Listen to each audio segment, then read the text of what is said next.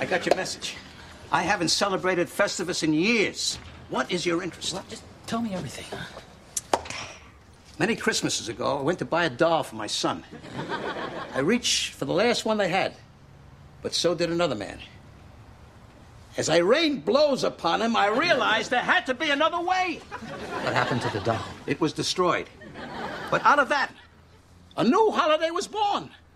A Festivus for the rest of us. Well, waking up this morning, kind of sad. Jerry Stiller, the father of Ben, and also the father on Seinfeld, George Costanza, has passed away at the age of 92. Yeah, Radio Hope. That was sad news to wake up to, but yeah, it really is. I mean, his big thing was the Festivus. That was what his character was based off of, and God rest his soul today. Wow. So there's that bit of good news. Then I look in the TV and see there was a manhole exploded in Manhattan. And it's just like, well, what else is they going to tell me, you know? Well, anything I say, who was the guy? Gene something? Gene Shepard. Oh, my. I am going to be so hooked on this person. Why did I say that? Because he said something like anything that comes out of his mouth is like somehow could be taken wrong or something. The gist of it. What did you like my little joke there? Because I'm listening. I'm like, is Mike Myers talking to me right now or something? That blew me away. And I actually, if you could send me the link to that whole thing, yeah, was amazing. You could almost play it on your own pod as a straight thing or divide it up. I don't know, but it's a pretty cool bit actually. So. And I'm looking for that one. I think I might just listen to Gene who? Shepard. Say SHEPHERD. And it's spelled JEAN. Yeah. What's up with that? Did you ever try and build the ham radio, Michael? I feel like you're the kid that would try that. I actually have built a number of things. I used to get paid to build people's Dyna kits. Way back in the day, you'd buy these, tube type amplifiers, and I'd sit down and build them for people, and solid state amps. And I love electronics. I'm just wired. Speaking of wired, do you know that there's, see, I love this because you're letting me cue into my stories that I want to talk about in the morning with you. Yeah, it's all about you. I'm helping you. I think there's. Anyway. Have you had your cable satellite subscription still? No. Because 2 million other people have cut the cord in the last couple months from their satellite because of no sports and all that. They wouldn't work with me anymore. I used to sell for Dish and Direct, and we cut Netflix too. You did, yeah. I think you had mentioned that. What's your favorite career? Now that I know that you've been building all this stuff and working with Dish and all that, what's your favorite career by far, though? That is you mean looking back? Oh wow, probably owning my own retail sales and service electronic shop. What's the best buy? We ran an ad like this. What's the best buy without the best service? Absolutely nothing. I'm surprised we didn't get sued. So you were trying to Best Buy. That's kind of clever. That's very cool. Well, we were in the area before Best Buy, and then everybody was driving to Best Buy to get the best deal. And I'm like, okay, you get the best deal, and you think I have to service it because I'm a Sansui warranty center? Nope, I can pick and choose. So if you did retail, it must break your heart that all these things are starting to file for bankruptcy, like Neiman Marcus and all these other places. We're missing something when you can't go, what do they call it? Brick and mortar. Mm-hmm. Yeah. There's something very special about brick and mortar. In fact, speaking of that, I mean, where else could you go and see a laser disc actually? Right. Pixel, the little Pixar. Yeah. Wow. Oh yeah. We had we had an amazing. Was there ever a Sam Goody in Iowa? I'm not sure. Probably. Maybe. Okay. Because that was where we got all our electronics, like Sam Goody in New York. So I don't know if there was one in Iowa or not. I'm not sure. No. We had audio labs and we had cassette tape wars. Who could sell the good quality? No, tell me about this. This is fun. Well, yeah, who could sell the Maxell XL2D cassette tape C90s for the cheapest price? And wow. And you still have a lot of those tapes, I'm sure, right? Saved up somewhere? Oh, Alex, I used to do a show on a secular rock station called The Rock. Anyway, and I got boxes of them, and it's $125 for an hour show out of pocket. I had to pay for those. Wow. And 125 back then was a lot of money, right? It's a lot of money now. Yeah. I mean, to me, of course, I'm getting $2,000 a month for 6 months times 2 because I'm married. So I hope that does not go through. I just went way off. I don't know. Anyway, Focus. so do you ever want to do that, convert it into digital, or are you going to leave it as a tape? That's a great question. It's a lot of work. Yeah, that is what it. Too many out there. I did that for years, and then got called into the office once, and this was one of your best friends, right? The pencil, where you just have to recoil the tape with the pencil and all that. Wasn't that a thing? Yeah. Like that? Yeah. See. Oh, This is actually an actual interview with Dale, the lead singer of the Christian band Bride. So that was in my deck. And you can easily still fire them off on your pod, right? Because they're connected through the board? Absolutely. Plus, they got a reel-to-reel underneath the pool table. Man, you are so amped up. I'm hearing like this ham radio kind of thing, and you've got this whole setup. I love it. And I love your passion for radio. Like, it is, it's evident. And you know the best part? Is some radio people off the air a little bit awkward. You're very, you're not awkward, and I love that. Oh, well, thank you. I mean, on the air, you're a bit awkward, and that's a bit of the shtick. But in general, you know how to talk, and you're not isolated from the world, if that makes sense. That hasn't always been the case. I mean, like I told you, our little conversation about scripting things doesn't work for me. I could not. I think that's why I'm having a hard time writing a book. I think I just need to use Dragon Speak version 11 and just start rambling. Oh, plus I got this cool thing. Oh, nice. That looks awesome. I don't use it. You should use it. I rarely use it. It's just silly.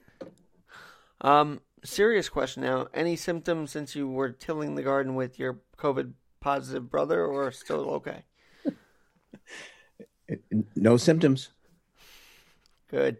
No, and again, I think one of the interesting things is how the numbers go up the more people are tested, because so many people had it, may have it, and don't know it. And it's a way to slowly go crazy. Yeah, and what's even crazier is that, so we got the hospitalizations down in New York. The deaths are still climbing, but the hospitalizations are down, so that's a good thing. At what rate are they climbing? Well, I had seen 285 dead as of yesterday's press briefing, so that's so high. Still. And it is still, I think the thing that I heard some of this stuff this morning at what's been going on with Iowa, and it's still, it's very sad. No matter what comes through, whatever that starts, taking lives, it's sad. And I think the bummer is people accuse others of, well, you really don't care if people die because it's all about the economy. I do care if people die. That's just right. Why do people do that? Oh, I know. It's projecting. I do it myself. Well, and there's a sector that doesn't even care about the economy on the whole. They don't even want it to get back to normal. That's what I'm scared for, is that there's going to be that will of people who don't even want a good economy for America to win over those who want a good economy and good health. Somebody posted something the other day, and it was about people, you know, it was more about the economy than anything, and that people, you know, this country wasn't based on fear. And I said, I had to come back and say, I don't know if it's, how about just people being leery of getting back? And there's nothing wrong with that. Stay home if you think you need to stay home, but I'm not going to call you a chicken. That's just wrong. It's falling in the same trap as everybody else. I don't want to do that. And tomorrow, I truly hope, Michael, by the way, Radio Hope, 9 a.m. Eastern. Let's talk about you for a minute. I feel like I'm just throwing news topics out there. What you got on the show today at 9 a.m. Eastern? Why it's okay to have fun as a follower of Jesus. Yes. Yeah. Because I was listening to a show this morning, a buddy of mine, and it was kind of sort of, it was almost like he was downplaying, you know, Ecclesiastes. It is appropriate for a person to eat, to drink, and to find satisfaction in their toilsome labor. That's beautiful. I mean, and then to enjoy the possessions, you know, it's not wrong to enjoy stuff. Well, and that's where I think there's a misconception, a misperception of Christians, because people say, who, you know, once they hear they're Christian, oh, so then you're not fun because you do this, that, and the other. It's like, no, we're fun too. But there's a precept that Christians are not fun because these people have it ingrained in their minds that they're just Bible thumping, you know, they're not really out there kind of people type of thing. Well, and I mean, I have fun going on an Amish, you know, drive-by, throwing field corn at people. Yeah, because you're that type of fun person. I mean, come on. But you know what I mean? Like, there's a perception out there that, you know, because you're a Christian, you can't have fun, and that's, or you don't have fun. And it's like, no, you know, we can have fun. And just the ability, you know, to think about what life would be like without laughter. I mean, laughter is good medicine. He says it is. God says it is, so it must be. Well, there were so many moments of joy. I mean, when Jesus turned water into wine, firstly, that was one of the... Yeah. Did I click your brain on something there? Well, yeah, it's just songs about joy in the morning. Joy to the world, ode to joy. Exactly. We need more of that. We don't need these other... Because what I'm hearing on the radio more is like more of the breaking news theme and nothing fun. It's more like more pandemic. And it's like, oh, come on. Can we just not have it sound so end of the world like? And they make it sound end of the world like. Yeah, I'm thinking this. Again, the stuff that I have a pastor friend I'm going to meet up with here this week because we're, I realized one of my major issues in life is it's called projecting. And I didn't realize I'm projecting my sin on other people. And then I get ticked at them and don't realize I'm guilty. It's just, it's so wrong. Okay, I'm sorry. I know Miles tries to keep you straight on the Sunday podcast. It's very interesting to listen to him. And he's one that I had a nice conversation with about that because I was kind of rude to him when he called in the other morning during the show. He didn't know that I was doing a podcast. It's like, Mike, you're a self-righteous twit. And also the thing is, I think you podcast more than just 9 a.m. Eastern, right? Because you're on the air early in the morning or later in the day. Like there's always an on-air for you at some points other than 9 a.m. Well, we talked about that, and you and I did. And if I were to jump on a podcast every time I had a thought, I wouldn't get anything else done because I do think. In spite of what other people think, I do think. Deep Thoughts by Mike.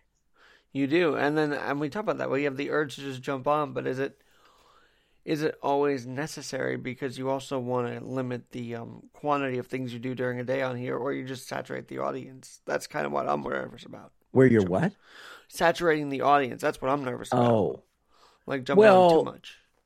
And for me, it's just, it's a balance. Yeah. Facebook is still an addiction for me. I mean, I have to run in and I don't have to, but I run and check who responded to this. Did Alex send me another link of something I really want to check out? Did what's going on with? It's like, get a life, Mike. Go dig a hole. I sometimes feel forced to just throw my phone across the room because I don't want to even look at it half the time.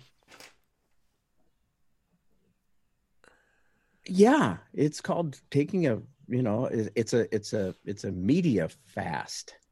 Yeah. It's just getting social media specifically because I'm hooked. Media.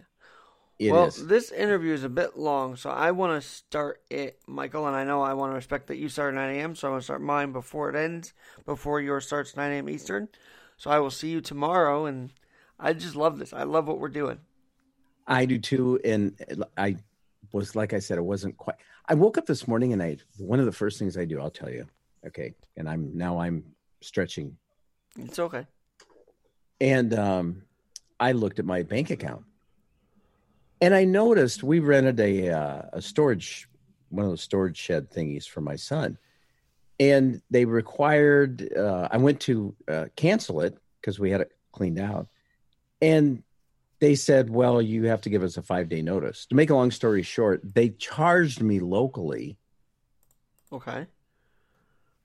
For the month. And then I went back and looked, and it looks like some Maine outfit, maybe out of Utah, gave me a credit for that same amount. And I'm like, that's cool. That is awesome. And I mean, if it shows that you got a credit on your credit card, and I'm assuming it means there was a credit, not a debit, right? Yeah, so you're getting the money. Why would you get the money back, though? Do they know? Or do you know? Well, I think I got it back because I canceled in time, and maybe they good. added something to their agreement that said tough luck, because I contacted them. I didn't. Oh, never mind. Anyway, I was like, that's cool. And then I couldn't log back in because I thought I messed up my. Well, hey, so you got some money today, even though I'm sure you didn't want to, whenever you invest in something, canceling it is the worst thing because you just want it to go through and work, Oh, you mean as far as canceling something? Yeah, I mean, because you probably put a lot of effort into your son's, whatever you were doing to help him along and investing in the storage unit. Yes. Yeah. And he did make good on it. And I think that's cool. And he's a good kid. He's not a kid. He's 35. Jeez. Anyway. Yeah, well, that's why it was very funny really quickly. That's why I was not supposed to play ball in the backyard because if I break a window, I'm not a kid. So I'd probably be charged for breaking my parents' house window. And don't put rocks in snowballs and lob them at the neighbor's 1950 Ford Classic. And how old were you when you did that? 21. No, I don't know how old I was. I maybe 11, 12, 13. Okay, well, hey, you had some fun back then, I guess. But it cost my mom every time. Every time? All right, Mike, we got to hold that conversation. We'll talk about that tomorrow because if it's every time. Every time. I'm very curious. All right. We'll talk to you tomorrow morning. Have a great show at 9 a.m. Radio. All right. Thanks, brother. Bye. Love you, brother. Be well. I've always been a Packer fan. It's easy to cheer on a team that's always winning. Well, indeed, the Green Bay Packers, they do know how to win, right? This is a Packer parody, Packer backer. And they do know how to win. And, of course, while watching the team win, what do they wear? They wear cheese heads. And so I figured, why not tie that into this next discussion to start off the week with Kate Johnson. Kate, first of all, welcome to Keeping It with Alex Garrett. Thanks. Nice to be here. So why am I playing a cheese-related song? What is up with cheese this month? It is American Cheese Month. The whole month. We get a whole month. And so why is that important to you? Tell us your role in American Cheese Month. Well, so unlike most of the people who that month is celebrating, who are the cheese producers, I run a cheese making school. So I am helping other people produce their own cheese from the comfort of their own kitchens. And how, tell us more about that, but how important is that from their own kitchens now that we're literally in quarantine and possibly on a food shortage? Tell us a little bit about all of that. Yeah, well, it is really becoming popular, as this quarantine thing kind of heated up. People were baking a lot of bread. I still can't buy yeast at the grocery store. It's been sold out for 2 months. And people were canning a lot and whatnot. And cheese making is one of those things that maybe not as popular or as well understood by home cooks, but yet is easily accessible. And so I think now people are really ripe for it. They're ready. I've been teaching in-person classes for years, but I had to quickly transition to teaching via Zoom so that we could reach people and get them making cheese. So on the one hand, it's something fun to do, right? It's a great, fun skill to learn. And a lot of cheeses don't take very complex ingredients. You can make in fact, I just finished making a really nice ricotta to make lasagna for dinner tonight. And it's milk and vinegar. I mean, it couldn't be easier. How cool is that? By the way, we're talking with Kate Johnson. She is the owner and lead cheese coach at the Artisan Cheesemaking School, right? That's kind of where you're at? Yeah, our school is called The Art of Cheese, and we're located in Longmont, Colorado, which is just outside of Boulder. But we're now teaching just about anywhere, anytime, because we can use Zoom, modern technology. It is true. And I know that you also still get time on the field. You just said you were with your goats. So how are you doing with them, and how are they holding up? Yeah, it's pretty amazing. The goats, A, have no idea there's a virus out there, and B, they're completely ignoring social distancing.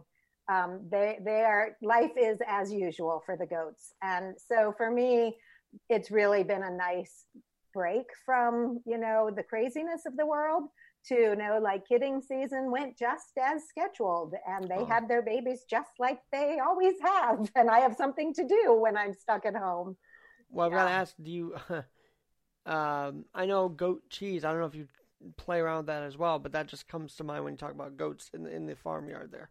Oh, for sure. Well, that's how I got my start. I started because my kids were raising dairy goats as a 4-H project. And this was 12 or 13 years ago. And then we had dairy goats, and when you breed them and they have babies, eventually you wean the babies and then you have milk, and you have a lot of milk because that milk just keeps coming every single day. And so eventually you got to figure out what to do with all that milk. And that's really how I started making cheese. I was just trying to use up milk. And I really had no intention of opening a cheesemaking school. I was just using up our milk. But gradually, as I learned a lot and I started taking a lot of classes myself and started telling people I was making cheese, then people wanted to learn. And this little hobby just kind of grew and grew. So really most of my initial cheese making was goat cheese. But when I say goat cheese, I mean anything, because you can make, most people think Chev, which is the classic soft goat cheese, but you can make any cheese out of goat milk. So I make goat ricotta and goat mozzarella and goat cheddar and goat brie and camembert. Yeah. Kate, something's come up in my mind here. So it's National Cheese Month. Why is it so important to recognize American cheese? Why is it so important to recognize the role cheese plays in our society? Well, cheese is an ancient food, right? We've been making and eating cheese for thousands and thousands of years. But the artisan cheese, world is relatively young in America. So, this celebrating American Cheese Month is really celebrating how far we've come in a really short period of time. I mean, within the past 25 years, the American artisan cheese movement has just exploded. And there are so many good cheesemakers. And in fact, this year, it was an American cheesemaker that won world's best cheese. Wow. World's best. I mean, you're competing against France, and Italy, and it was an American cheesemaker. So, I mean, that's just pretty cool. So it's a lot to celebrate. I personally love provolone, but maybe I should switch to American now. I don't know. Yeah, or you can, when we say American cheese, as far as American Cheese Month, we're not talking like Kraft singles, like That's American what I was wondering. Okay. Cheese. Yeah, we're talking about cheeses made in America. So all kinds of cheeses are being made in America. I mean, the cheese that won was a blue cheese, that was a very exotic leaf wrapped blue cheese. But I mean, really good brie and camemberts are being made here in America. So they're really just talking about cheeses made here, not what we might think of as American cheese. Well, knowing that we can make it here in America, that's changing the conversation now, isn't it? Beyond Kraft and all that. Oh, yeah, for sure. I mean, and that's what I kind of mean. The artisan movement is a little different than, the big manufacturing or processed cheeses. Artisan cheeses, by definition, well, by my definition anyhow, mean, small batches and minimal mechanization, really handcrafted cheeses, as opposed, there aren't robots flipping the cheeses in those cheese rooms. There aren't mechanical arms stirring the curd. Those are like people doing the hard work and lovingly tending to each and every wheel of cheese. And that's kind of what we mean. Yeah. Okay, we should honor those who roll up their sleeves in every industry, right? Oh, absolutely. Absolutely. So yeah. Knowing this and knowing that we're kind of trying to get it back into a man-made kind of thing, not a machinery, have you seen any problems with the produce from factories that we should look out for? Well, are you meaning just cheese in particular or all products? Well, whatever you feel like talking about, because I know that you're also for sort of doing your own thing instead of relying on the factories. Yeah. So, it's not that I have anything against, say, the big cheese producers, because we're celebrating them this month too. I mean, it's not American Artisan Cheese Month. It's American Cheese Month, all cheese producers. But I think in general, when you see any food production being scaled up, the mass production of food, that typically is where we start to see problems. We don't as much see problems and beyond cheese. Think about, the romaine lettuce and the cantaloupe listeria things, those weren't from little family farms in your backyard. Those are from bigger produced, right. Where it gets harder to control things. And especially if you're getting into monoculture where, you're doing one thing over and over and over again. So I think in general, I think we are very lucky in the United States that we do have a pretty good handle on food safety. Sure. But on the other hand, the regulatory world for small producers does make it very difficult to compete with those big producers. And in actuality, a lot of consumers want to get things that are produced from small family farms or from smaller producers. But for a lot of small family farms, the regulatory hoops and expenses make it almost prohibitive. And that's especially true with cheese. I mean, dairy laws are really hard in many states for a small farm. Like, I can't sell my cheese. Right. I can teach you to make cheese, but I can't make cheese here and sell it to you. So is that regulation an issue why we're seeing milk being dumped out? I mean, is that a big reason why? Yeah, I mean, that's part of it, is that the laws are so different for kind of mass production than they are for small production, that it's really hard to just quickly retool to that. And then another problem we see for the milk that's being dumped is a lot of that milk that's being dumped now, at least this is my understanding of it, was milk that was being produced and sold in bulk to, say, restaurants and big producers, and and it didn't make sense to people. We're seeing milk being dumped, and yet at the grocery store, there's no milk. And how does that work? Well, it's a completely different thing to process milk and put it into a 1-gallon jug to get it on your grocery store shelf than it is to process milk and take it in a big truck to a big producer. And so that was the problem, that you can't just turn that around real quickly and retool. And so that's another argument in my mind for why small production is so great. It's so much more malleable and flexible. And we're really seeing that here in Colorado in the meat industry, that we're really worrying about this meat shortage that's going to come. But that's the big scale guys. The little scale guys here in Colorado, we have a really good smaller scale milk or meat production. They're doing fine. And so they are also putting in big stores, or are they sort of selling it individually? Yeah, so a lot of them are in stores, but maybe not the Walmarts. They're in more of the finer stores. And yeah, their prices are a little higher to begin with, but their prices are more stable too. Right. And so I would just say, I think there's an argument to be had or made for regulations to be more supportive of small producers than they are in most states. And that is changing, Kate, as we're talking about this, one of the things I thought of is, like, maybe you can tell us how cheese is helping us cope with COVID-19. Is there a connection there? Well, I would love to say cheese is the have all end all be all of everything, but that might be a little bit overstating it. But certainly, I mean, any, fermented foods, and not all cheeses are actually fermented. Some of, like ricotta, is a simple acidification.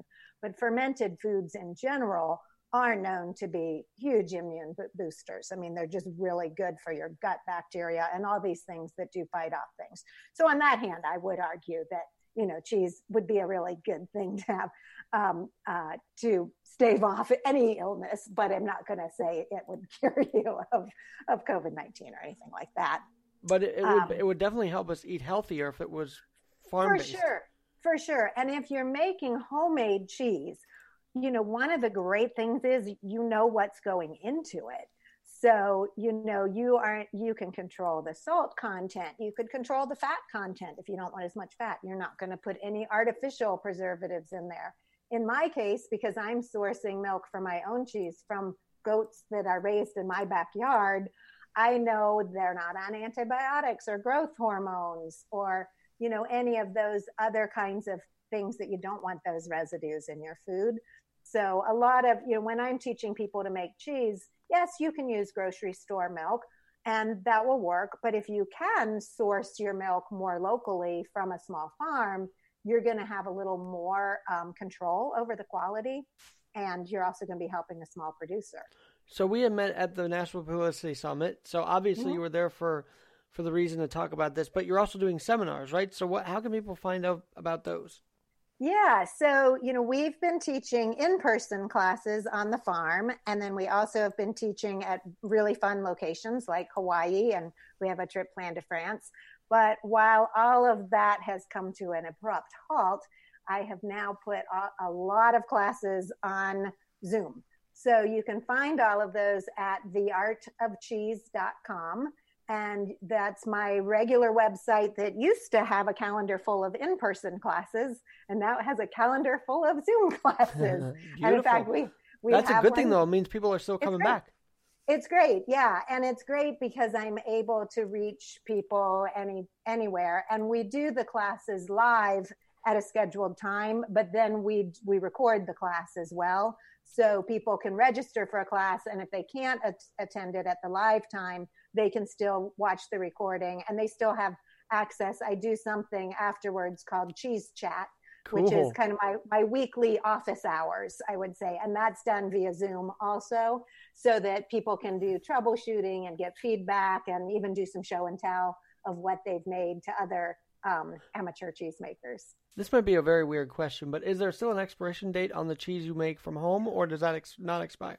Oh, definitely. So we kind of have a little rule of thumb that, in when you're buying or making or eating cheese, there's two broad categories. There's fresh cheese and there's aged cheeses. And the way I always like to explain it is fresh cheese doesn't improve with age, but aged cheese does, right? So aged cheeses typically are getting more complex and more interesting as they age to a point. I mean, some cheeses go beyond what's yummy at a certain point. But fresh cheeses are really different and they need to be eaten while they're fresh. So generally we say, about 2 weeks is what you have. But many fresh cheeses can be frozen. For instance, ricotta is very easily frozen. And so you can make a big batch today, eat half of it, freeze the other half, make your lasagna later. Well, and I think you mentioned this a little earlier, but let's say someone gets frustrated with the way the cheese comes out. How many times, or what's your encouragement for those who do want to do this but maybe get frustrated with the process? Yeah, so I would say start with the easy cheeses because, you're going to have way less time invested and probably less equipment. Some of these easy cheeses, you have everything in your kitchen you need now. For instance, ricotta. You probably have vinegar in the pantry. You have all the equipment you need, and you just need a gallon of milk or a half gallon of milk. And so you're not investing as much time and equipment and whatnot. So get your kind of feet wet, with those easy cheeses, and then progress to the more difficult cheeses. And of course, there's lots of good cheese making books and there's videos, but if you can do it in tandem with somebody that you can ask questions along the way so that you're learning from your mistakes. And then just know that a lot of your mistakes are still cheese. They're just not the cheese you set out to make. Well, and you probably can still eat them.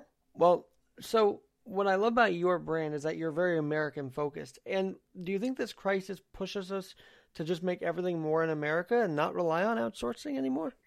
Well, I mean, right now it does sort of, I think we could make it even smaller than that. Let's say make things in your community, right? Like get really to the community level. Because even our supply chains nationally are really challenged with this crisis. So, I mean, I think that it's going to, hopefully we'll get through this and it'll loosen up. But I also hope that it encourages people to be thinking more local. I love it. And I just wish they would do that anyway. I mean, to me, it feels like would you agree that Small Business Saturday shouldn't be the only time we honor small business? For sure. Absolutely. Yeah. And I know that your words, I would say, kind of being suppressed by regulation. So at least you're having platforms where you can talk about this. Yeah. And the nice thing about teaching people to make cheese is I'm just teaching you how to make something to feed yourselves. Now, some of my students, though, are lucky enough to live in states that are a little more progressive than others. For instance, I'm in Colorado. I have a lot of students in Wyoming because it's right up the road from us. Wyoming has probably the most progressive local food regulations of any state. They have something called the Food Freedom Act, and it really does allow small producers in their home to actually be able to sell their products to consumers. And they have had this for 5 years now, and they have not had a single case of foodborne illness as a result of it. And so it's a model that I think we are going to see starting to move and trend to other places. I have quite a few students up there that just love it, and it's almost self-regulating, because if you're a sloppy producer and you're not doing well, people aren't going to buy from you anymore, because it's so hyper local. It's people know, like they know who you are, you're selling directly to your consumer. Well, and this is something that I just find awesome is interstate commerce. We should bring that back. Yeah, exactly. Well, Italy, because we talked about that a little bit before the show, but Italy, I would say, also was helping produce cheese, right? Because they love cheese over there. How has their lockdown affected our cheese production here? Yeah, that's a good question. I mean, I don't know that it's necessarily affected our production, but I think it definitely has affected our ability to buy their cheeses, the buying and selling, importing and exporting. I mean, to be able to do that. I think, I don't know, I haven't heard yet, a lot of the culture that we use for cheese in the United States comes from France. So This is a different country. And I haven't heard yet if there's any supply chain issues with us getting culture here in the United States for making our cheeses or not. But since most of the milk, has to be produced locally. I mean, we're not using Italian milk in our cheese making, obviously. Yeah. Kate, are you representing those who, like, are you not representing, I don't know how to say it, but is there like a union for those who make their own cheese yet? Or are you guys working on that, or? No, I don't know of any kind of, because it's almost like saying, is there a union for you to cook your own lasagna? You know what I mean? Like, we're just home cheesemakers making cheese for our families. So I think part of it is that we're not being regulated, we're just making our own cheese. And I think part of acts like that Food Freedom Act is to get regulations out of it. And that's why the state of Wyoming liked it, because it's making the agreement between you and your consumer, and the state's not involved. So if there is a problem, the state doesn't have to worry about getting sued, right? I could sue you if you poison me with your cheese, but I can't then, sue the state. Well, so how many of those do you know that are making their cheeses right now? How many people, as of right now, do you know that are doing this?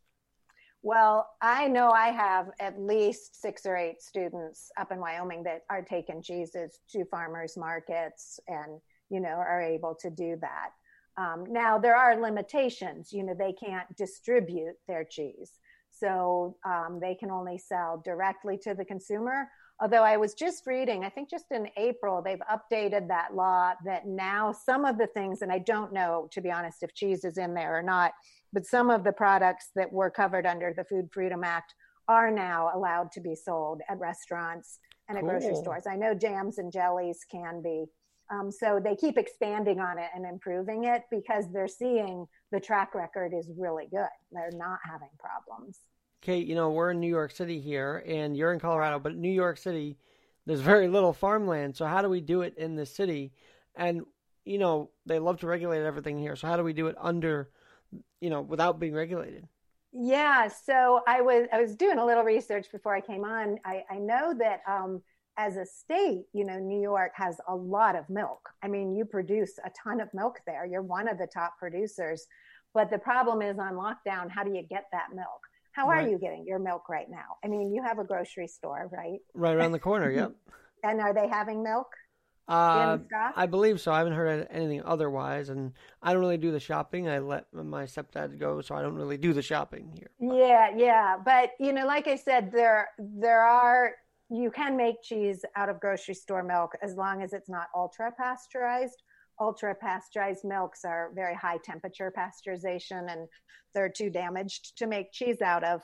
But much of your grocery store milk is just regular pasteurized. And so until things open back up that you can go to those farms and get milk, you at least can make some cheeses from grocery store milk. But I would say figuring out, once you have some ability to be mobile, sourcing your milk from those farms. And I'm sure, I was reading a little bit about your laws are actually pretty good in New York for milk compared to ours. And there's only, I think, 11 states in the United States where it's legal to sell raw milk, technically legal at a store. Like where you could go to a grocery store and buy raw milk. Something beyond the expiration date, or how does that work? So what raw milk is milk that comes out of the animal and is left alone. Oh, not even pasteurized, just straight raw. It's just raw, exactly. Gotcha. And that is very regulated. Like in my state, it's illegal to buy and sell raw milk unless you go through something called a herd share program. Now, whether or not you would make your cheese out of raw milk is a whole other topic. And some cheeses, yes, some cheeses, maybe not. I would really understand how my milk was handled. But raw milk is typically going to be your fresher, small farm kind of milk. And in New York, you're allowed to get that milk on farm. So when you can go to the farms again, you can pick up the best quality milk possible for making cheese. You can pasteurize it if you choose to, but you can do that yourself just by heating milk up on the stove with a thermometer. It's not rocket science. And then you can make, you can have pasteurized milk if you choose to, or if you understand raw milk and you've done some research on the raw milk at the place you get it, you may decide to make cheese out of raw milk. But that would... Do you advise that though, or do you advise pasteurize? It's a little bit of a thorny, interesting, controversial question. I do think raw milk has a lot of health benefits, and the law for a commercial cheesemaker in our country is that they can only make cheese out of raw milk if that cheese is going to age for at least 60 days. That's the law in this country. So for the commercial guys, they can't make a raw milk cheese that's fresh. Like a fresh Chev, for instance, goat cheese is not an aged cheese. So that's kind of the recommendation by the FDA for home cheesemakers. But of course, and that we're 60 not days is because 60 days because it'll be fomented, or why is it that and so that too, it's a little bit complicated. I mean, part of it is the time that the bad things may have died off by then. But a big part of it, too, is those cheeses that do age for that long tend to be the drier, lower moisture cheeses. So they're inherently less susceptible to unwanted, maybe, growth. Even that rule is a little oversimplified, and the FDA is actually reviewing whether that makes sense. But I kind of tend to suggest students follow that unless you really, really know your source. Like if I go out to my milk house and I milk those goats myself, and I know what that goat did in the milk house. It didn't stick its foot in the bucket, right?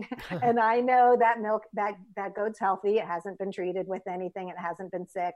I'm doing regular testing of my milk. I'm much more comfortable then to use that milk raw than I would be if I'm going and driving 2 hours to pick up raw milk that somebody else handled. And then I'm driving it back 2 hours. And then it sits in my refrigerator for 3 days before I get around to making my cheese. So, there's times where I think making raw milk cheeses is awesome. And there's times where maybe it's a little bit better to pasteurize it. Do you think that the end goal of what you're hoping to accomplish could actually mean people bringing their own cheese to the wine and cheese tastings that people love to go to? Oh, yeah. Well, and we do it ourselves privately, I mean, it's just like if I went to a potluck and I'm bringing homemade, cake. I mean, I'm bringing homemade cheese. And I tell people, I do let people know, like, this is homemade cheese from my goats. And they're like, yay! That's awesome. Yeah. Have you found any criticism or attacks against what you're doing, or has it been smooth sailing? Well, every now and then you will get, and it's usually people who don't know me, and it's very rare. But I find social media is a place that people can, be maybe a little bit nastier and impersonal because of the impersonal nature of social media. But sometimes you will get people who just hate dairy altogether. I mean, usually they're vegans, right? Well, right. And we saw the rallies of free dairy or something like that. I don't know. Yeah. And I kind of get that, like big dairy has a lot of issues. There are issues with how those animals maybe are treated, the separating of mothers from babies, the environmental impact of big anything, right? But big dairy, especially big cow dairy, cows are messy, and their manure is a lot more environmentally difficult to deal with on a big scale. So sometimes people really just hate anything having to do with cheese and dairy. And what I like to try to say to people is, I mean, there are problems with big anything, and big dairy has some of those issues. But when we're doing things, and this is another reason to be doing things on this smaller scale. I mean, my goats, I have 15 goats. They all have names. I leave mamas with babies. I borrow the milk, I mean, I supplement babies. I leave, in fact, I get very little milk for the first 2 or 3 months because the babies are getting it all, and so all the more reason I should be allowed to then sell you my cheese. I'm doing this in the most humane, beautiful way for my animals. And yet I can't sell my cheese. It's illegal. So how'd you get into all this to begin with? Like, what's your backstory? Well, when I was a kid, it actually, if you want to go way back, how much time do we have now? We can go whatever. Okay. Well, if you want to go way back, when I was 7 years old, I was a kid that loved animals, and my family took me on a public horse trail ride, and I fell off. That's where it all started. I know that sounds funny, but I fell off, and you would think that would be this terrible thing, but the horse stopped and waited for me. Oh my God, I just loved that horse so much, right? I just thought, I just love horses. So like a lot of little girls, I just started yearning for a horse and wanting to live in the country. So that's kind of where it really started. I finally did get a horse years and years later, and I took that horse to college with me, and I lived on a farm, which was so much fun. Well, shortly after college, my horse died. I couldn't afford another horse. No farm life for me for 20 more years. But all that time, I yearned to be on a farm. So you were sort of in corporate America for 20 years. Oh, yeah. And I lived in a crowded subdivision, just like everybody else. But I just kept, every time I drive out in the country, I'd be like, oh, my gosh, I want to live in the country so bad. And so when my kids were born, they were, I think they were about 3 and 6 when I took them to visit a local goat farm. And that just did it. I came home and I said to my husband, we have got to figure out how to raise these kids on a farm. So it took us about 2 years of looking at every single property in our area to finally find this place. So they were 6 and 9, I think, when we moved here. And we started with horses, but then eventually we decided to get some goats. I was actually teaching riding lessons, and one of my students had goats and invited us over to bottle feed the baby goats. Well, that's the beginning of the end right there, because if you bottle feed baby goats, you're hooked. Yeah.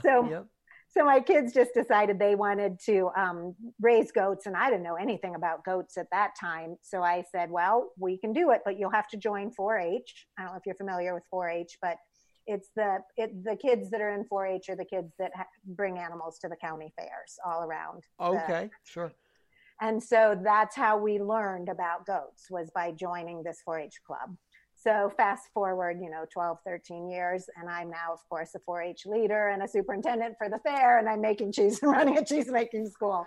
So it started with 2 little goats. And, it started falling off the horse, or falling off, and then, that's amazing how life turned around for you with that. I love going to see the goats at these zoos, and I guess you'd say, is it herbariums? I don't know. It's like what do you call those? Not herbarium. There's some word I'm missing there. Anyway, they'd be like on the farms, and you go visit them during the hay rides, and then the apple picking, like all that stuff. So I love them. What is your favorite cheese? Well, I have to say my probably favorite cheese is a cheese called Drunken Goat Cheese. And it's a semi-hard cheese that you make with goat milk, and then you soak it in wine. So it's, wine and cheese in one bite. It's pretty awesome. Yeah. I do love that cheese. Do you have dogs that herd around the goats, or? We did have a guardian dog for a little while. And the goats were really scared of him. And he wasn't very nice to the goats. And, goats are pretty skittish, and this dog was just a little too much for them. So we actually don't have that dog anymore. We took him back to the farm we got him from. And instead we have a llama. So a lot of people don't know that llamas are natural guard animals, because we live in an area that has a lot of coyotes. And we don't want the goats to be out on pasture and then, get eaten by a coyote. So the llama goes out with them, and he's really protective of them, and he keeps them together. And if he senses danger, he rounds them up and brings them in, but he's very gentle and he doesn't bark. Is that by instinct, or do you guys train him? Or? No, it's just by instinct. About 75 or 80% of llamas, if they live with a herd of animals, it's often sheep or goats, they'll just bond to them and get this protective nature going. Do you think New York City knows about any of this self-growing cheese and self-growing idea, or are we just so subjected to the grocery store we don't even think of anything else but that? Well, I do have a few students from New York City that have come out here and learned how to make cheese, so they know. But yeah, I would say that, the more cityfied we get, the more removed from the production of food we get, right? And I just think there's a big movement and a big desire on the part of a lot of people who have been more maybe city bound to get back to sort of that agricultural heritage. I mean, you're seeing rooftop gardening, right? Mm-hmm. And things like that happening, which is super great. So yeah, that's my mission, is to get everybody in New York City making cheese. And again, how can people get in touch with you with all this and whatnot? So the best thing is just go to my website, theartofcheese.com. And that tells all about my classes. And we have a whole bunch of different types of classes. Eventually we will have on-farm, in-person classes. And we do something called boot camp style class. So the couple I'm thinking of from New York City who came here just in August, or when was that? I think it was in the fall, came from New York City for 3 days. So it's 3 days all day. So if you're coming from out of town, that's a great way to do it. You learn everything in 3 days. It's glorious. So that's one way, in person, which of course we're not doing at the moment. Second is I have some online classes, which I already had developed before COVID-19. And those are pre-recorded, lots of information. It's in an online format as well as a DVD. And now we're doing Zoom classes. So the Zoom classes but all that information's on the website. Sorry, go ahead. Oh, go ahead. Oh, and I was just going to say, I also have a book called Tiny Goat Big Cheese, which is my whole story. It has some goat keeping tips, but also a lot of stories about goats and horses and everybody else. But it also has cheese making recipes. Very cool. Does the weather impact the cheese making? It does. And it's very interesting. We live in a part of Colorado that's pretty dry. And so I'm pretty used to, for instance, there's a period of aging cheeses where you want the cheese to dry, and we'll leave it at room temperature for a certain amount of time, just sitting out, or I put it in my oven, but leave the oven door open, and things will dry really quickly. Well, I was teaching some cheese making retreats in Hawaii in February and March, just before, I literally got back a week before everything closed. Wow. Whew. But it was very different there. I was in Kona, and in Hilo, and it was much more humid there.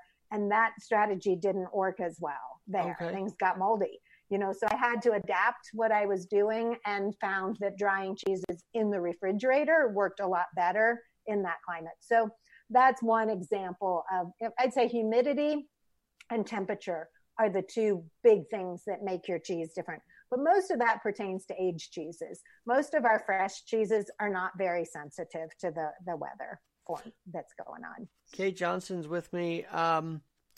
Is it time to get away from like the corporate burgers and the corporate cheeseburgers? Like, is it time?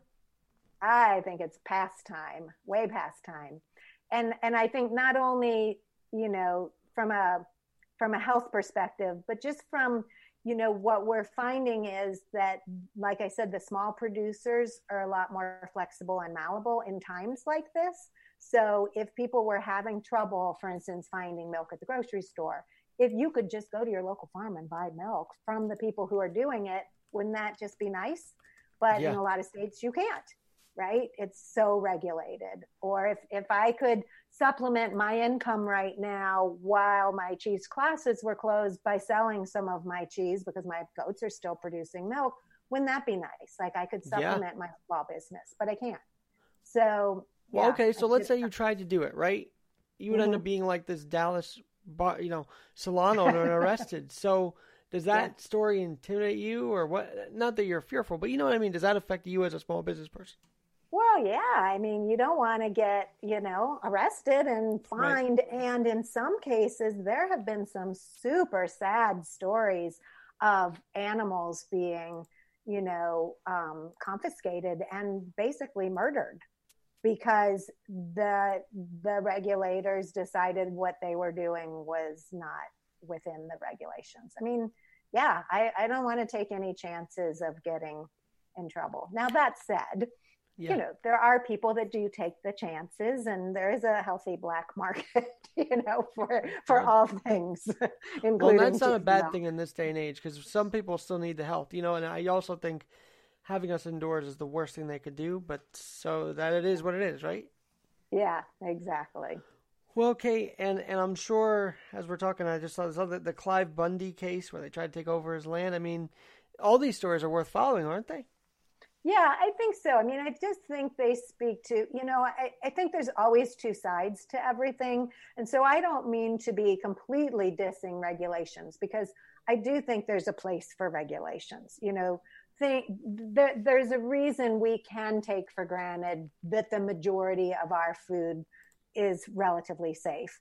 But I think that sometimes the common sense leaves the regulatory scene a little bit.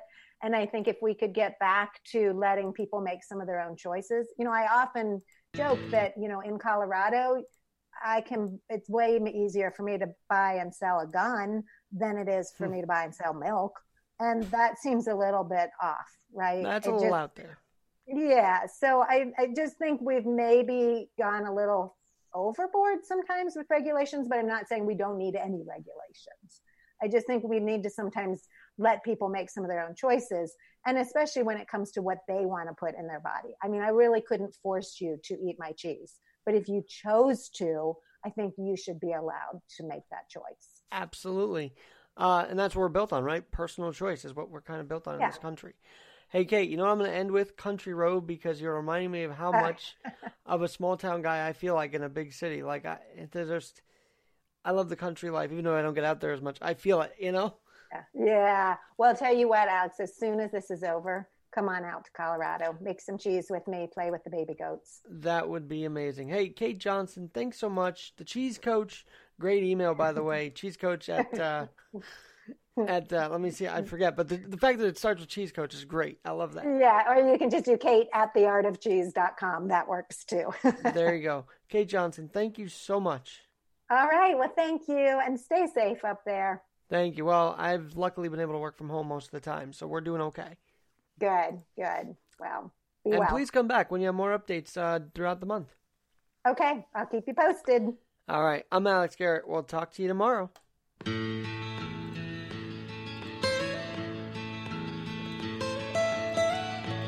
Almost heaven, West Virginia, Blue Ridge Mountains, Shenandoah River.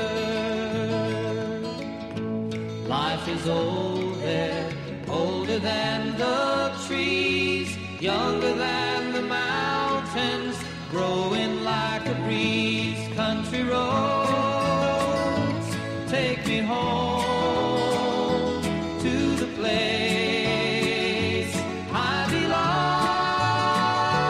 West Virginia, Mountain Mama, take me home. Country roads, all my memories gather round her. Miner's lady, stranger to blue water. Dark and dusty, painted on the sky. Misty taste of moonshine, teardrop in my eye. Country roads, take me home to the place I belong. West Virginia, Mountain Mama, take me home. Country roads, I hear her voice in the morning hours. She calls me. The radio reminds me of my home far away. Driving down the road, I get a feeling that I should have been home yesterday.